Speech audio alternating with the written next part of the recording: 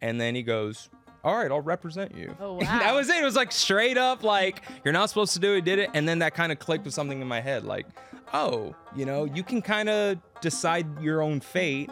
And sometimes people will tell you not to do something, but I think kind of naturally kind of bending the rules, which is something I learned from my parents. Sometimes, legally you're not supposed to enter a country, but if you get in, sometimes they just let you stay, So that's what I did, legally I'm not supposed to be here, but hey, they let me stay. So Knock on a couple of doors, drop off your headshot. They're supposed to mail them. Who uses the mail anyway? I don't know how to mail anything. Welcome to Hyphenated, an Americanish podcast. My name is Adela Kochab, and I'm your Syrian Lebanese, Mexican Canadian, Jewish host. Growing up in the US, I always felt like I never fit into one category. And then I realized that in this melting pot of a country, no one really does. So on this show, I'm really excited to be joined by guests from hyphenated backgrounds to talk about their cultures, family histories, and what it really means to be a little bit Americanish. So welcome to Hyphenated. Welcome to Hyphenated. My name is Adela Kochab, and I'm your Syrian Lebanese, Mexican, Jewish host. And today, I'm really excited to be joined by Mexican-American comedian, writer, and director, Brian Torres Day. Brian, how are you doing? hey, it's good to be here. Thank you so much for having me. Thank you. Thank you for coming. So when we start this podcast, I always say that when people ask me where I'm from, I ask how much time they have, because it's usually not an easy answer. So I'm going to ask you the question I hate, which is, tell me, where are you from? Yeah, pretty simple. I mean, it's definitely a lot more simpler than yours. My parents are originally from Chihuahua, Mexico, particularly Ciudad Juárez, Arriba Juárez, Juárez. I gotta say that, home of Juan Gabriel. So my parents just, crossed the border in not the most legal of ways, and that was in the 70s, and ever since then, me and 3 other brothers grew up in Texas, so that's pretty much it. My parents now live in Mexico, which is weird. So they got their citizenship and then moved back, which I don't really get that. It's almost like, it's like a badge of honor. They're like, yeah, we can, but we're not gonna do it. So they moved back. So I grew up in San Antonio, Texas. That's where I'm from. So it's a very traditional kind of like northern Mexico kind of upbringing. Most Mexicans that move to Texas just stay there, and that's exactly what happened to me. And then once I was old enough, I got out of Texas and moved to Los Angeles. So, which I think is also a path a lot of them follow. Yeah, exactly. Yeah, that's kind of where it happens. Like most Mexicans either move to LA or they move to Texas. So I kind of just took that into my own. Yeah. Into my own stride. You're like, I could totally do this. See, I wish I could take your parents' citizenship and keep it and make it my own. But like, times are so different. I've been here 23 years and I don't even have a green card yet. And I'm just like, I'll get there. Yeah, my mom's very proud of it. She tells everyone, like, anytime. And it's so weird, like, if she complains about, like, she got in a fight with this guy at an oil change place, right? Because she thought he was overcharging him. I'm like, Mom, that's what oil costs. She's like, I don't need to take this. I'm an American citizen. I'm like, all right, calm down, lady. Hey, I would flex it too. When I get one, do you know the party I'm going to have? Dude, I'm gonna have American flag cakes. Like I'm not allowed to get tattoos because I'm Jewish, but like I'm gonna tattoo a flag onto my chest and put it the next day. Like I'm so excited to be American one day. One day, like when people say like, "What do you want to be when you grow up?" I just go American. Oh, I like that. That's very good. That's very beauty pageant type of response. I've practiced, my whole entire life. You got the beauty pageant like sachet going on right there too. I like that. I'm a fan of the capes. We said it earlier. Not all heroes wear exactly. Capes, but some of them too. But yeah, so. I love talking to Mexican Americans, especially people from Mexico that grew up in a different part of the U.S., number one, and number two, whose families come from different parts in Mexico. So how would you describe the way that you grew up or your community to someone who just doesn't know about it? Yeah, all Mexicans that grew up in or that are from Texas or northern Mexico want to be John Wayne. That's pretty much it. We all want to be cowboys. Growing up, my dad, his dream was to buy a ranch in Texas, and that's exactly what he did. Beautiful. So we had horses. He would dress like a cowboy. I mean, you're wearing a denim shirt. I got the denim. I have to represent it some way. If not, I'll be disowned, But yeah, I mean, that's basically it. So it's totally different than like Mexicans that grow up in Los Angeles. Like, in Texas, we're called Tejanos, right? And then in LA, they're called Chicanos. Yeah. And it's a totally different culture. Like they wear Nike Cortezes, we wear, Wrangler you know, like, yeah, we wear, we wear cowboy boots. You know, they wear backwards caps. We wear cowboy hats. You know, they drive lowriders. We drive lifted trucks. It's totally different, but basically that's kind of it. Like, you know, they want to be more hip hop. We want to be more George Strait country, you know? So it's a real kind of different type of culture, which I love, you know, because it kind of keeps you, I guess, a little bit more grounded. And it's also it's just such a cohesive group. And, you know, growing up, I grew up in a school that was like mostly just, you know, white kids. So the one thing we would bond over is just like country music and stuff like that. So I still listen to country music to this day, along with, you know, a lot of the other Mexican music that I grew up with, a lot of, you know, Tejano, a lot of corrido, a lot of banda. So it's a different vibe. The accordion is the one thing I just hear ringing in my ear all the time. Something crazy? Did you know that June is National Accordion Month? I'm not even making this up. June is National Accordion Month. Yeah, it's a fun fact. No, I'm not even, like, you can Google this, Everett, go home and Google this. June is National Accordion Month. Yeah, that's a fun fact. So right now we're entering the month of the accordion. So it's a good time to listen to Tejanas. Yes, exactly. And country music too. No, yeah, so that's kind of like the whole vibe growing up, especially like in San Antonio. Like the one thing I love about San Antonio is they really embrace like the Mexican culture. Yeah. Oh, like it's just, there's a thing that they do once a year. It's called Fiesta Week, where it's like it's just an excuse to drink and get messed up and overeat. I know. And it's like, might as well just do it, right? Like, we're going to do it. Let's just name it something. So that's what they did. Honestly, I embrace it too. And I actually, I love it when people like party with Mexican culture. Like I went to Prague once and it happened to be over Cinco de Mayo. And it's Prague. Like we're in the Czech Republic. My brother was studying abroad there, and like my mom went to visit because she missed him because she's a Arab, Mexican, Jewish mom, and she just couldn't stay away from her son for more than 3 months. So we go to visit my brother, and it's Cinco de Mayo, and we went to like this tiny Mexican restaurant in the middle of Prague, and like there's like sombreros everywhere. So like the typical things that you'd see in the U.S. for Cinco de Mayo. And we walk in, and there's like these Mexican guys, and like we're sitting there with all these American kids studying abroad in Prague, and like my mom and I started talking to the waiters who are like straight from Mexico, and we're like, whoa, how'd you end up here? Dude, that is awesome. Like, what did they tell you?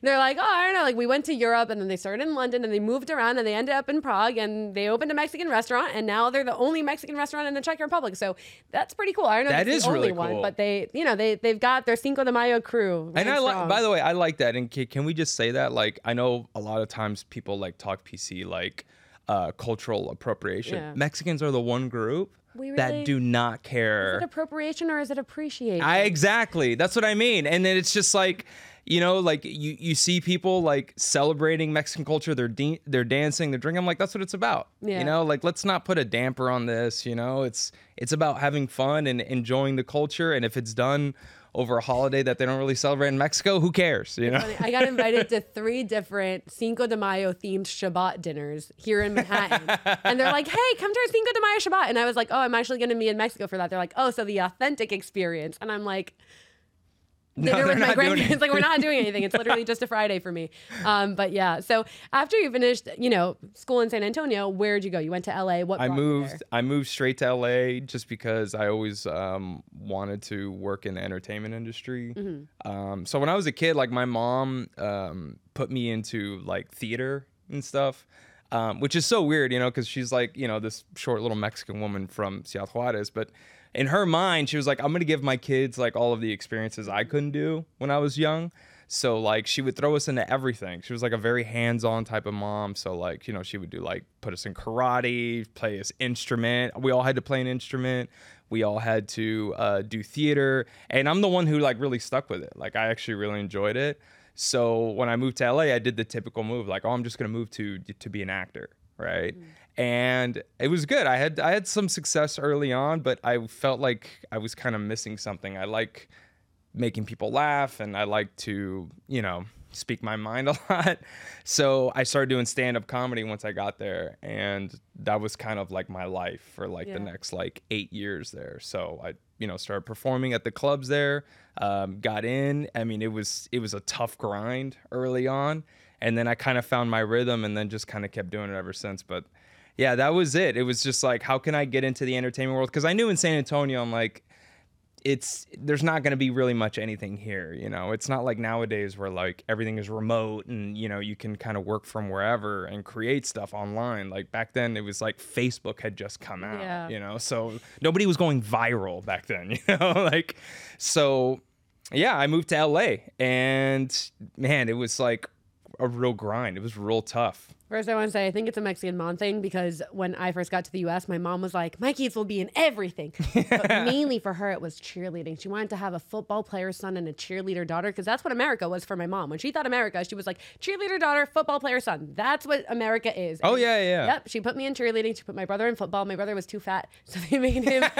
they would make him basically starve himself for weigh-ins. And then like as soon as they would weigh him, he would just start stuffing his face. And I was doing my thing cheering and she made me do basketball and soccer and karate. And I was also a theater kid. There you go. Theater for a while. So yeah, you know, it's just one of those things, you know, we come into the land of opportunity and we take those opportunities. Yeah, it's exactly right. And, you know, that's exactly what my mom did. And, you know, God bless her for it because it really does kind of help open up more avenues for you. Like she was very forward thinking. My dad was very like old school. He's just like, yeah, just take them to school and come back. And as long as they're fed and they're not sick, then I'm doing my job, you know. But my mom was like, no, they need to do more, you know. So that's exactly what she did. And it was good. So, yeah, when I moved to LA, I started, you know, kind of jumping in and face first. And I took a very like hands-on approach. Like when I first moved to LA, I didn't know you weren't supposed to go to like agents' offices. Oh, I didn't know that either. Okay, cool. Good to know. Yeah, like I'm taking notes. Yeah. So I remember when I first moved to LA, it was such a crash course in just life because I was 19 years old. I moved at such a young age. I didn't go to college and I was like, because I knew what I wanted to do and all my friends were going to college and they kind of were miserable because a lot of my friends were like musicians, actors, stuff like that in school. And I was like, I'm just going straight to LA. Like I'm going right into, you know, the shark's mouth, you know? So I did. And when I first got there, I didn't know so many things. And I was just like, oh, I'm going to do this. I'm going to get headshots right away. Very typical. And then I'm like, and then I'm going to take it and then go to agency offices and drop them off personally. Wow. And I just got this list that you could buy at a bookstore that they used to call Samuel French. It's not there anymore. It might just be an online store now, but you know, used to go there and actors used to just hang out in there and like read books and, you know, it's all plays and screenplays. I feel like you're telling stuff. the story to your children. Yeah. Like, we used to read books and print lists. Yeah, exactly. So they used to sell this book called like The Agent's Book, and it's just all the agents in LA, and you would go in there, and this is before this was done online, and you would just highlight agents, and agents would post like, hey, we're looking for, you know, an older African American woman, or we're looking for young Hispanic, we're looking for, you know, seniors actors. This is like the only industry where it's okay to write any of those things. Yeah, it's true. It's the one group where it's the one industry that's quote unquote the most open-minded, but it's also the one that could fire you for being the wrong race. Oh yeah, 100%. 100%. You know, when I grew up, I went to acting and modeling school for 2 years, and I was doing well. And you know, I'm like 14 years old, and like I'm like, how am I doing? And they're like, honestly, like great, but you'll book more if you drop to a regular weight class. And I didn't know I was plus sized, and I was like, if I what? They're like, well, you're overweight, and I was like, okay. And that's when I realized it doesn't matter how good you are at it if you're not fitting what they're looking for. Probably isn't going to work. So I didn't want to be in an industry where you could be the best at it, but still not quite get it. Yeah, and I think it's changed now. Yeah, it's obviously it's a little sad. You know, but that's showbiz, baby. It's show business because at the end of the day, it's like people want to see like a heightened version on screen. Mm-hmm. You know, it's like, you know, when people were getting mad at Robert Pattinson because he says he didn't want to work out for the Batman movie, and then the first people were like, "You don't take it serious," and I'm like, just let him be. He did a great job, you know, but. Yeah, it's definitely like that. And so that's exactly what I did. I found all the ones that were looking for Hispanic actors. And then I used to just go to their agents and then I would like hit the buzzer and they're like, what are you here to do? I'm like, oh, I'm an actor. I'm here to drop off my headshots. They're like, you have to mail it in. Don't come here. Ooh. And then one time I walk into this place and sure enough, I ring the doorbell and they go, what are you doing here? I'm like, I'm a young actor. I just moved here from Texas. I'm here to drop off my headshot. And they were like, give me 1 minute. And I just waited there.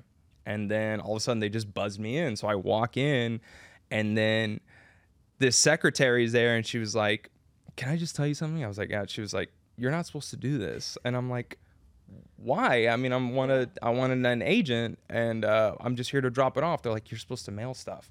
And then sure enough, the agent walks by and they're like, who are you here to see? And I'm like, I'm just here to drop it off. And he goes, oh, come into my office. I have a few minutes. So I met with this agent, and he was just like this older Hispanic dude. And he was like, this is pretty ballsy. I was like, it is? I'm just dropping this off. Like, he's like, no, I appreciate that. What's your experience? So I just told him, like I did a little theater. I did like some local commercials in Texas. And then he goes, all right, I'll represent you. Oh, wow. That was it. It was like straight up, like, you're not supposed to do it, did it. And then that kind of clicked with something in my head. Like, oh, you can kind of decide your own fate. And sometimes people will tell you not to do something, but I think kind of naturally kind of bending the rules, which is something I learned from my parents. Sometimes, legally you're not supposed to enter a country, but if you get in, sometimes they just let you stay, So that's what I did. Legally I'm not supposed to be here, but hey, they let me stay. So knock on a couple of doors, drop off your headshots. They're supposed to mail them. Who uses the mail anyway? I don't know how to mail anything. Exactly. So that was definitely my first that was my first month in LA that happened. Wow. So it was like a real thing. And then I remember going to my acting class, and I told this story to one of my acting, the other student there. And he was like, dude, I've been here for 3 years. I haven't been able to get an agent. Wow. I'm like, I don't know what you want me to say, man. I'm sorry. I love that. Wait, so when you first came to LA and you started in the stand-up game, you got your agent, which you literally you took it. Like, you took an agent. I mean, if he didn't sign me, I would have vandalized his car. Pretty much what happened. So I love that. I love it. So when you first started doing stand-up in LA, like what was like your bit? What was your shtick? Oh my gosh. So starting off as a stand-up comedian is probably one of the hardest things for anyone to watch. When you go to a stand-up show, I don't know if you've ever been to a stand-up show. Anytime. Okay, so you go, right? There's always people who are really good, and you're like, wow. And then if you see a comedian that's younger, you can almost tell within the first minute. And because a minute is an eternity on stage. So when I started off doing stand-up, I watched it a lot. I watched it a lot as a kid. I used to go back and watch like the Eddie Murphy stand-up. So like my dad had the VHS of the Eddie Murphy Raw. And he never watched it, which is weird. I'm like, why is this here? So I just watched it, and I was just laughing because he was doing these big act outs and doing the voice and the goonie goo goo. And honestly, I don't know. So it was something that just intrigued me, that this person can just, perform on stage speaking into a microphone, which I thought was insane, And then I was like, oh, that kind of planted a seed in me. So when I was in LA, I watched this documentary that Vince Vaughn produced, which is called Vince Vaughn's Wild West Comedy Tour. Okay. And it's not something that was like really public. It was like this movie that came out, and then people just forgot about it. But there was like young comedians, and he took them on tour with him. And this was like the height of Vince Vaughn when, he did Wedding Crashers and all that. And they followed these comics, and I just saw like, oh, these guys, they're just, not known, but they're performing and they're killing and they're making people laugh. And it just kind of made it more accessible. It wasn't like this big superstar like Eddie Murphy. It was just regular guys doing it. So I kind of listened to what they were saying in the interviews, and one of them said something about an open mic. I was like, oh, what's an open mic? I researched it. I just went on Google, and it turns out that an open mic is something that you can just sign your name and people will put you on stage. Like karaoke. Yeah, like exactly like karaoke. So I found this like little pizzeria that I live next to in LA, and this was in the Valley. It was actually in Granada Hills, and they used to do an open mic night like Thursday nights. So first time I went, I just watched. I wanted to watch everyone just to kind of see what the vibe was like, the feel of it. And then like every person who's ever done stand-up comedy, you watch like two people and you're like, I could do that, So you go, okay, you could do it, and now it's time you do it. So that's exactly what I did. I wrote some material down. I wrote some jokes. Went on stage. First time I went on stage, actually did pretty good. Okay. Yeah. Good. It was good. I got some laughs, and it was enough to sustain me. And I was like, did the same thing that everyone does when they go on stage for the first time. You don't act like yourself. You act like what you think a comedian would act like. Yeah. So that's exactly what I did. I was like overly animated. I look back and I'm like, that's horrible. It's so hard to watch that. But yeah, so that's exactly what I did. And then the second time after I did that, I was like, oh, this is great. I can do it. It's easy. I'll have a stand-up comedy special on HBO in a year, And I then believe it's called Max now. Exactly, Max. Yeah, I want a special on Max. By the way, that sounds like a tampon brand. It's isn't terrible. It? It's the I worst don't like it name. at I'm all. so glad they're getting roasted for that. Yeah, It's I one of the know. worst marketing It's decisions. not a good move. Yeah, it's like, find me on Max. You're like, I'm not jumping on another social media. Yeah, Like, I'm already on TikTok. That's enough. Tampons. It's a horrible name. So the next time I did it, I went on stage again. And this time, all of the jokes that I thought were going to get a big laugh. And I went on like very confident. I was like, oh yeah, I already know what I'm going to get them with. And I'm going to open with this. And I'm going to riff on the host. And I open up by like doing a quick joke, making fun of the host of the open mic. And little did I know, like all of the comedians in the audience, because you're just performing for other comedians, which is terrible. They were all his friends. Oh, no. And then I was this new guy. And I'm like, hey, make fun of him. And then they're all like, nah, dude, we're not with you on that. Oh, no. So it just literally teetered down. And then all of my jokes bombed. And I just remember walking back to my car. And I just sat in my car. And I'm like, all right, that's stand-up comedy. It's a learning experience. It's learning, falling, getting up. And yeah, getting better and better each time. So that was kind of my first time starting out, and then I just kept doing it ever since. And then, within a couple of years, I was like already featuring on the road with a couple of comedians, and then, yeah, that was kind of it. It also started me to write a lot. I used to write all my own material. I still do, but it was one thing that like also showed me that I could be creative on my own. I didn't have to read a script. I can write a script, Ooh. Yeah. Ooh, I like that. Capital W, write a script. Yes. So after, starting up in stand-up comedy, you get your agent in LA, and then you started working on some phenomenal projects. Do you want to walk us through what you're working on and why? Yeah, so this was actually kind of cool because it kind of spawned from the pandemic. Like I think the pandemic was a good like reshaking of everyone who's in the creative world to like rethink certain things. And I had friends that really fell off, like it really messed with their mind. And for me, I was just like, now's the time to work on all the stuff that I've kept putting aside for a while, So it was like the Etch-a-Sketch, you just reshake it and start drawing again. And that's when I started to write out script ideas that I've had for a long time. And I took in like one screenwriting class, so I knew kind of how to actually lay it out. I read a lot of scripts, and I was like, I just want to write like a story, and I want to write stories that I would like to see on TV or like I would like to see in a movie.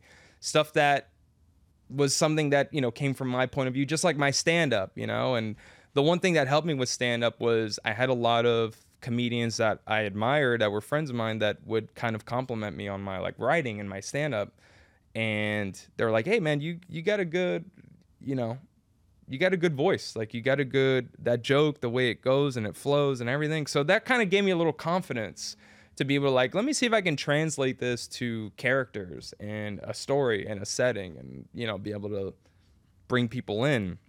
So during the pandemic, that's exactly what I did. I just like kind of got into like a fever, like of just like writing fever. Like I just would get up. Say fever is not a good call when you're Yeah, I know. Yeah, COVID-19. like, oh no, you got a fever at the pandemic. I got this fever.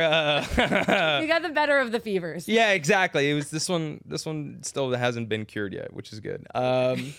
So I just started writing, and I was getting up early, and I was writing for like 3 or 4 hours every day. And I wrote like a couple of scripts, and I would send them to friends, and friends would be like, yeah, dude, this is maybe a little rough. And it's like, that's fine. It's like not everything's going to work. So I just kept doing that. And then I finally ended up writing this like 45-page pilot that I wanted to write for a long time, which was really inspired by like my parents' upbringing. So when my parents came to the U.S., they came here as undocumented immigrants. And one of the first jobs my dad ever had was to work at a motel. And he used to tell me all these stories about working in this motel. So he worked at a motel in El Paso, Texas.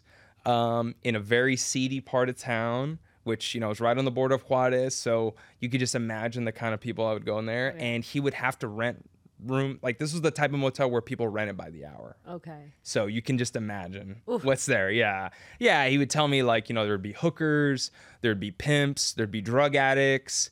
But he was working at this motel and he was only 17 years old. Mm-hmm. So he would tell me that, you know, he would be kind of running this motel for like this older rich white guy that hired him. And the way the guy hired him was that he just saw him walking down the street and he was just like, hey, what are you doing here? He's like, hey, if you want, I can offer you a job cleaning up and taking care of this motel. Like White Lotus, but I guess like it's Brown Lotus. Yeah, exactly. It's Mexican Lotus. And so my dad started telling me these stories about like how he would have to kick people out and he had to carry a gun on him. And I'm like, all of this for a 17-year-old. This sounds, crazy. Yeah, it sounds really interesting. Meanwhile, you're like doing theater and meanwhile, I'm playing just like instruments. singing like Oklahoma on stage, right? Like, yeah. So this was like such a, you know, different upbringing. I was like, oh, this would be such an interesting story. Like to have like the cultural context come into it. And then while, you know, my parents were, you know, teenagers, my dad worked there. And then they had this thing where like they ended up, you know, legalizing a lot of undocumented immigrants through like the amnesty law that Reagan passed. So it like gave a lot of them a big opportunity to become residents, you know. So that was one thing. I was like, oh, what if I tell this story in this setting, in this time, set in a border town with like that Tejano culture into it. And I ended up writing this pilot and I called it Legalized. Wow. Yeah. And this was 3.5 years ago at this point. And I remember I sent it to some friends and I sent it to a friend of mine who was actually a pretty accomplished TV writer. He's won a couple Emmys. And I really trusted his opinion on stuff. And I sent it to him and he just replied back. He's like, dude, this is honestly like one of the best pilots I've ever read. Wow. And he's like, and it's such like unique characters, circumstances, everything. He's like, you just don't see that. And I was like, oh, cool. I'm onto something, you know? And I remember I had sent it to a couple people that were interested. I ended up sending it to some producers and stuff. And they were like, yeah, we like it. We like the story and everything, but you know, we just don't know like how this would fit anywhere. And in my opinion, I'm like, you know, put it on TV. You know, like every writer is like, just put it on TV. An audience will find it. But unfortunately, that's not how it works. The way it works is they want you to kind of create stuff that people have seen already. Yeah. And that's what they ask you. What would you compare this to? What's this vibe like? And, you know, most time like, oh, it's like, you know, Shameless meets, you know, Breaking Bad, or it's, you know, like Frasier, you know, meets, you know, the George Lopez show. Like they want really like easy comparable stuff because marketing wise, they're like, oh, that's what we'll do. And I get it, you know, because I've produced stuff. So it is kind of like you want that. But sometimes the audience doesn't know what they want, you know? And then if you read how like the show Breaking Bad started, it's like, okay, so a school teacher starts selling meth. Like, you know what I mean? Like there was no audience for that. And how would you compare that to anything? But they took a chance on it, right? So in my mind, I was like, I'm going to make this whether somebody buys it or not. Like I'm going to just do everything I can to make it because I feel like it's important. And I shopped it around for about a year, got some interest in it, got some offers, but it was like very small. And I'm like, and also they don't guarantee that they make it. Sometimes they'll just buy a script off of you and then they'll never make it. Yeah. And I'm like, that would devastate me if somebody bought it and they never made it, you know? So after a while, I was like, you know what? I want to make this and I'm going to figure out a way to make it. And sure enough, that's exactly what I started to do. And I took the original script and condensed it down into a shorter story. And last year in August, we entered pre-production for it. Amazing. And we ended up getting money for it. And we ended up getting an amazing cast for it. And then in December, we actually shot it in El Paso, Texas. Wow. This past year. So right now we're currently in post-production for it. And it's going to be coming out. It'll be done by June, the end of June. So in a couple weeks. And it's literally, you know, 3.5 years worth of work to get it to where it is now. So it's called Legalized. We got some amazing actors in it. We got Manny Rubio, who was in Stranger Things. He's actually from El Paso, native. So I wanted to get like real actors that are from it. We got Richard Villa in it, who's an amazing comedian from Mexico. And we got an amazing actress. Her name's Jackie Guillen. She was in Orange is the New Black and everything. And she's Mexican-American from a border town. So I wanted to get real authentic cast members to tell this story. And I'm really happy with where it's coming together. And it's, we're hoping to premiere it at South by Southwest about next year. That's number one. That's amazing. Congratulations. Thank you. Number two, what a great story. And it's a story that needs to be told. Number three, where can people find it? So right now, it's currently not released yet. No, I know right now it's not released. Yeah. But after the South by Southwest event, where can I watch this? So once we produce... We shall see. Yes. Once we produce it and everything, we are definitely going to find a solid distributor for it. And once we'll do that, I'll announce it. But you guys can follow everything, and you guys can do it all through my Instagram, which is at BTD Jokes. And I also have an official Instagram for the film. So just follow that, and, we'll put the plugs in later. But yeah, this story is something that it was really hard to do, but we ended up doing it. And we actually shot, and it was so cool because I got my grandfather, who on my mom's side, to be in the film. I gave him like a little cameo. He's 92 years old, this old Mexicano, from Juarez. And we actually shot in this old park of El Paso called Alameda, which is just like historic. It's just old. It's been there since like the 1800s. And we actually ended up filming at this old motel that's been there since like the 40s, which was great. It's beautiful. It's called the Del Norte Inn. We really want to thank the owner because he was so awesome with us shooting there, and he was so cool. He even gave us a bottle of tequila, which is so cool. That's also like the best gift. There we go. Yeah, very Mexican, which is good. Hey, man, thanks for shooting your film here. Here's a bottle of tequila. I'm like, fuck, dude, I'll shoot here more often. Why not, I'll shoot there. Yeah, and then exactly. We'll do the podcast from there next time. WTF opens a location. And then we actually shot at this old diner called Jaime's Hut, which is a very legendary spot in El Paso. And my grandfather, when he was there, he was like, "Oh, I've been to this diner before." Wow. And when we shot at the motel, he's like, I remember staying there when I first came to the U.S. I had to spend a night somewhere, and I spent the night at that motel. So it was like it all was kind of coming together. Yeah. And there was such a my whole family was kind of tied to this place. El Paso is like very near and dear to my heart. A lot of, that's where my parents first got their start, and that's where a lot of my family still lives there. And it was so cool just to kind of like actually film something and kind of bring a story to life that's centered around this town. Plus, I think that's also the moment like that your family, who took a very big risk in coming to the U.S., like telling the story is giving them credence, giving them this weight. Oh yeah. But also, everything paid off. Like all those opportunities, all those, theater and instrument and, all of that makes sense now. And having your grandpa at that diner and having him in the movie too. I don't know, honestly, or I guess like it's a film we're calling it. Yeah. Film. It's a film. It's a Okay, film. Yeah. film. Okay. Film. I feel so con when I say film, but no, I really it brings everything together. So I'm very proud of you. We're gonna plug all of that as soon as it comes out too. We'll make sure to promote it across all of the Americanish socials. So make sure that you're following Brian. Make sure that you're following his new film. Make sure that you're also following Americanish. So we're gonna get all of that in there, and I'm gonna do a little bit of a shift because I introduced you as a Mexican-American writer, director, comedian, right? But what I didn't tell people, and what we get to talk about now, is that you're married to an Ashkenaz Jew. So you're Jewish adjacent. I'm very much within the blue circle as well. As Yeah. So how did that happen? And like this wonderful, amazing story, Legalized, all of these like stories of a Mexican-American family. I love that. And then you marry an Ashkenazi Jew. So how did that happen? Well, it's the American dream, and I wanted to move into business class, so that's the upgrade. So yeah, my wife is Jewish. She's Ashkenazi Jewish, which was it's a culture that I really had no real connection to prior to meeting her.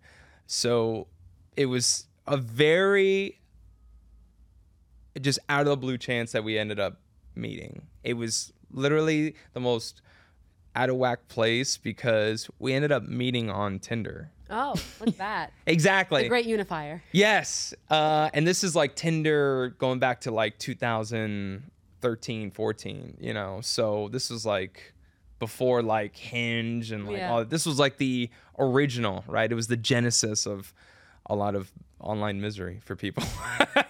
I found happiness, but you know, most people are miserable. So it was great. My wife, we just met on Tinder. We ended up kind of just having an amazing first date. We, you know, kept seeing each other. And, you know, she told me, she was like, you know, you're Jewish, or she's Jewish, you know, and I'm Christian. And it was just this weird kind of connection that, you know, we just had. And I started learning more about the culture, and she started getting more into it, you know. And it's one of those things that I've learned is that certain Jewish Americans, like a lot of times in their early 20s, they kind of pretend like it's not really, they kind of pretend like it's not a big part of their culture. And, you know, it's like, yeah, you know, that's what I'm born into Judaism. I'm culturally Jewish. Exactly. Jewish. Exactly. But then as we started, you know, getting married and getting old, all of a sudden I just see her like embracing it more and really kind of taking the steps to like really make it part of her day-to-day life. And I was with her every step of the way. Like I thought it was amazing. And just kind of partaking in my first, you know, Hanukkah, partaking in my first Shabbat, and, you know, going to temple with her, going to the synagogue.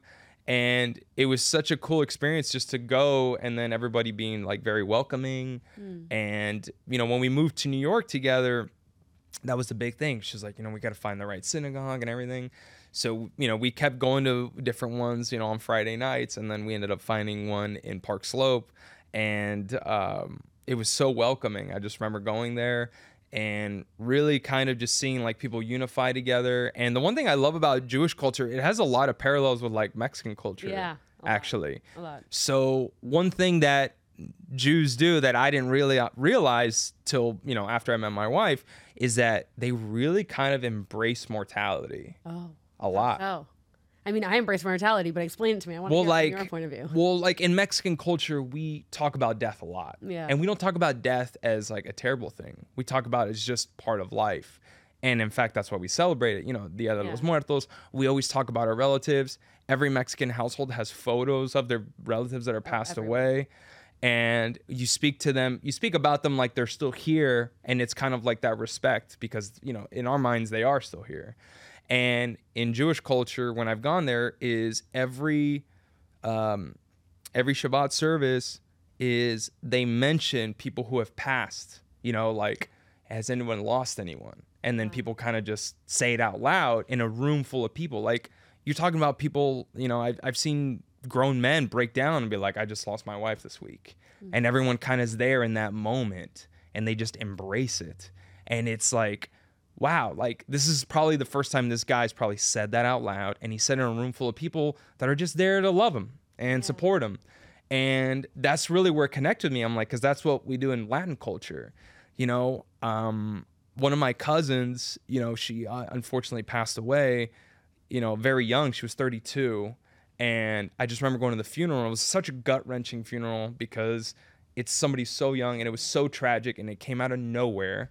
But I just remember, like, we're in the funeral, we're in Juarez, and then within 5 minutes of the burial, we're all cracking jokes and laughing together. And it's all in fun and it's positive, and it's like that's kind of that grieving as a group. Yeah. And then that's one thing I've learned that, you know, in Jewish culture, they do that as well. And it's funny you mention that because we have, you know, the idea in Mexican culture for like ofrendas, like Dia de los Muertos. So we don't do that because we're Jewish, but what we do is every Friday night we light Shabbat candles. And what my grandmother on my mom's side does is she lights one for every person that has passed. And we say Leilu Nishmat, which means like may your soul go upwards. So every Friday she's lighting on their behalf, lighting one candle for each. So when she lights, there's like 16 candles. I can show you a picture of 20 candles. It depends on the week for her.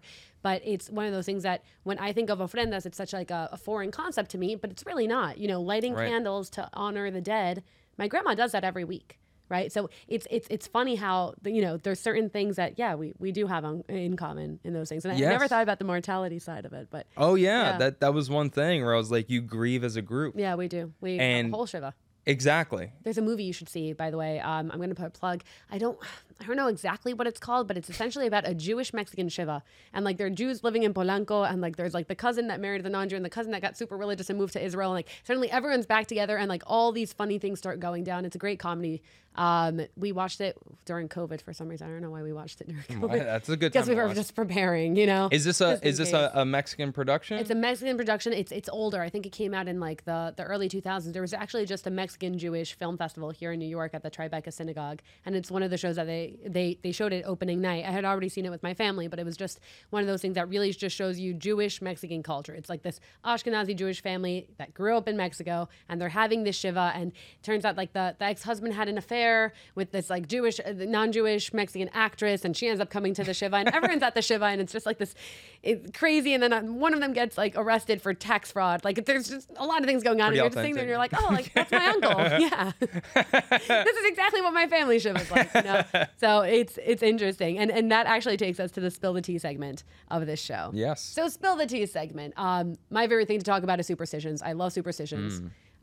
Because I feel like they really show you what the culture has its mind on all the time. So I was telling you earlier, I'm wearing this blue thing on my necklace, which I have no idea where it came from, but it's a superstition against the evil eye. So now the Jewish culture has this evil eye idea, right? That like everyone's putting the evil eye on you. And you hear that from like also in Mexican culture, sometimes te ponen el ojo, like you hear it, but I never understood the blue rock situation. And then it turns out that I'm pretty sure this is a Middle East thing. Because I always try to tease out, is this a Jewish thing? Is this a Mexican thing? Is this a Middle Eastern thing? Because I'm all those things.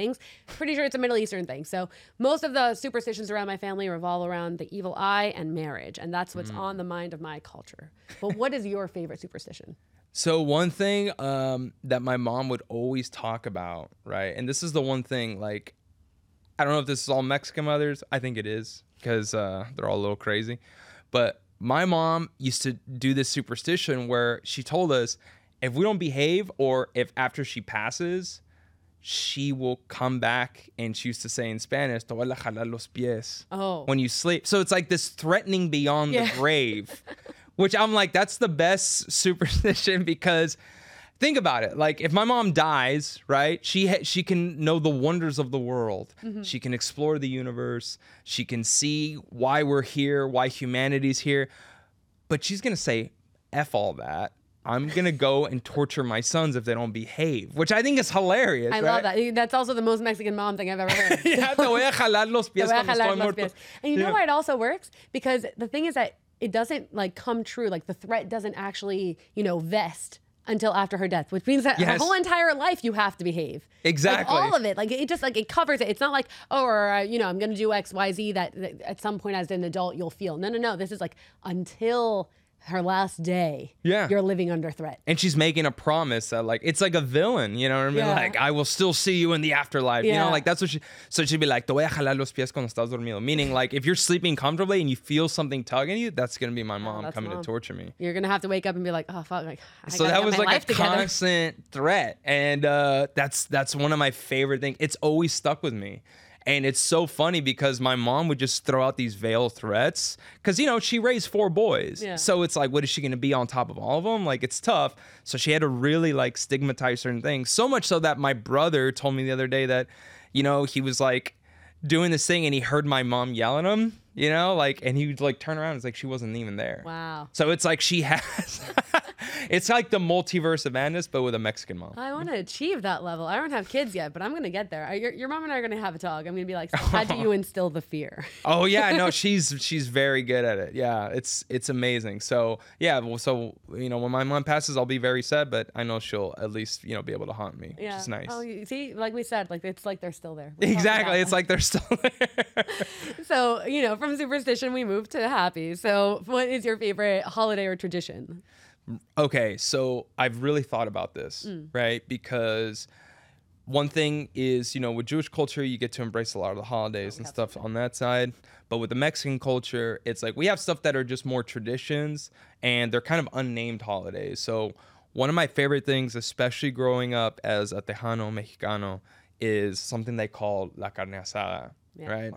Which, that's I'm vegan, so for me to Oh, say no. that, yeah, it's more about I that. was I so don't eat the excited. meat. I don't eat the meat. You know, I'll do the chips and guac and all that. You know, guacamole. I already know Mexicans already yelling at me. Why would you say guac? You know, but screw you. You know. So yeah, but what I love about it is that everyone just sets a day aside to basically get the family together, get all the neighbors together.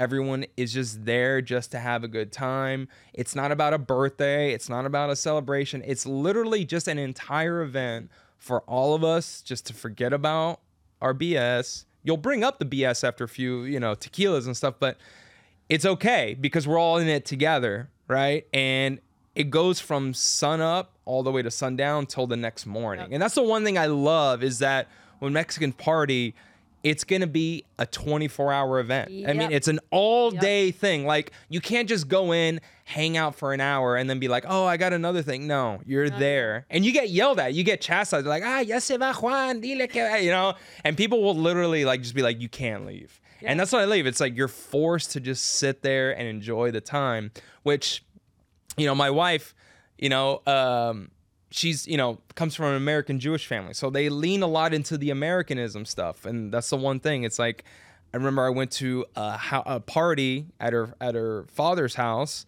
and it's 11 o'clock at night and people are packing up ready to go. And I'm like, what was going on? We just started. Yeah. So it's funny you bring this up because number one, my Shabbat dinner's at my house and usually at 2 a.m. Like usually we sit down for Shabbat dinner at 8 p.m. Like I used to have a boyfriend that wasn't really a Shabbat dude, and he'd be in New York and I'd be like, oh, like we're sitting down for dinner, talk to you later. And then I wouldn't text him until 2 a.m. and he's like, hey, like what happened? And I was like, no, like we had dinner, like that's what happened. And then my brother just got married a couple of weeks ago, and I had to explain to the Americans that were flying into Mexico, like I had to really prep them for this. For months we were prepping them. We're like, understand the wedding ends at breakfast.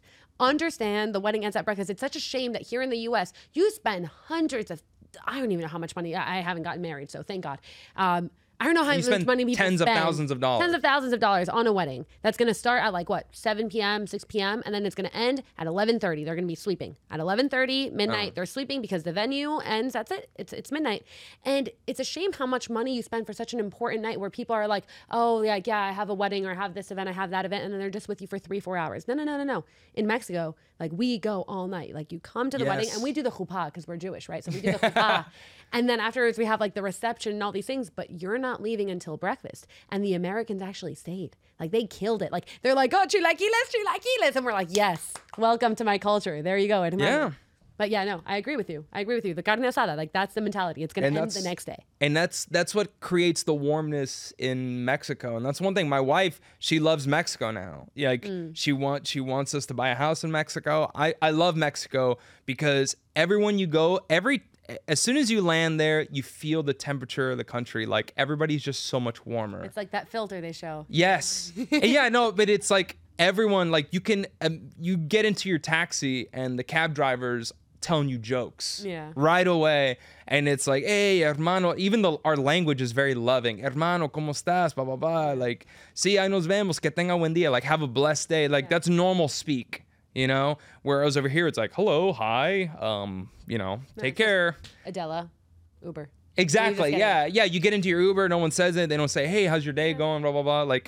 And it's just, the American culture. And that's one thing my parents always instilled in me is I want you guys to live in the United States, but think and feel and treat everyone like a Mexican. Yeah. Well, you guys, it makes sense why you guys went to Texas too, because there you go, Southern hospitality. Yes. It's very much so. It might not be as warm as Mexico when it comes to that, but at least it's not New York or LA. Yeah, no, that's very true. And that's the thing. It's in Texas too, it's a lot of that, people drive by each other. They wave at each other. Your neighbors come out, you wave at them. Here, it's if somebody waves at you and you're like, whoa, what's your problem, man? You got eye problems? Yeah, or you keep your head down because you're a girl in New York and you're not supposed to make eye contact. That is true, yeah, too. This only works if you're a guy, by the way. Yeah, no, girls, if you're a girl and you're saying hi to everyone, that's not going to end well, so. So the last thing I want to ask you is, what is a word or phrase that doesn't quite have an English equivalent? Oh, my God. So one of my favorite ones, and this is something that my dad used to yell at me all the time, is ponte las pilas. Ponte las pilas. Oh, I was just talking about this. Yes. Yeah, that's one thing that I just remember as a kid, and it doesn't translate well to English at all, which means put your batteries on. Put your batteries on. Basically, Ponte las pilas. Uh-huh. Which in Spanish, it's very clear cut. Like ponte las pilas means like get your shit together, right? But it's done in such a more like nuanced way. And I love that the fact that like pilas is just literally like if you're a toy and just throw, you've dropped your batteries and you put them back in. So that to me just doesn't have an English equivalent. Like you can't tell someone, hey man, put your batteries on. People are like, what are you talking about, dude? What is this? Yeah, no, I agree. And I was just talking about that with someone. I was like, yeah, like you just like, gotta get on. And like, when you're on mode, I just kept saying, when you're on mode, and they're like, yeah, I know on mode. I'm like, yeah. Ponte las pilas. Like that's on mode. But in English, you have to say, like when you're on mode, instead of just saying ponte las pilas. So I agree. That's a great one. I forgot it existed. So thank you for sharing that with us. Yes. And there you go. Brian Torres Day, thank you for joining us on Hyphenated. And thank you for ponerte las pilas, getting us legalized. And everyone check out his new film. Thank you so much.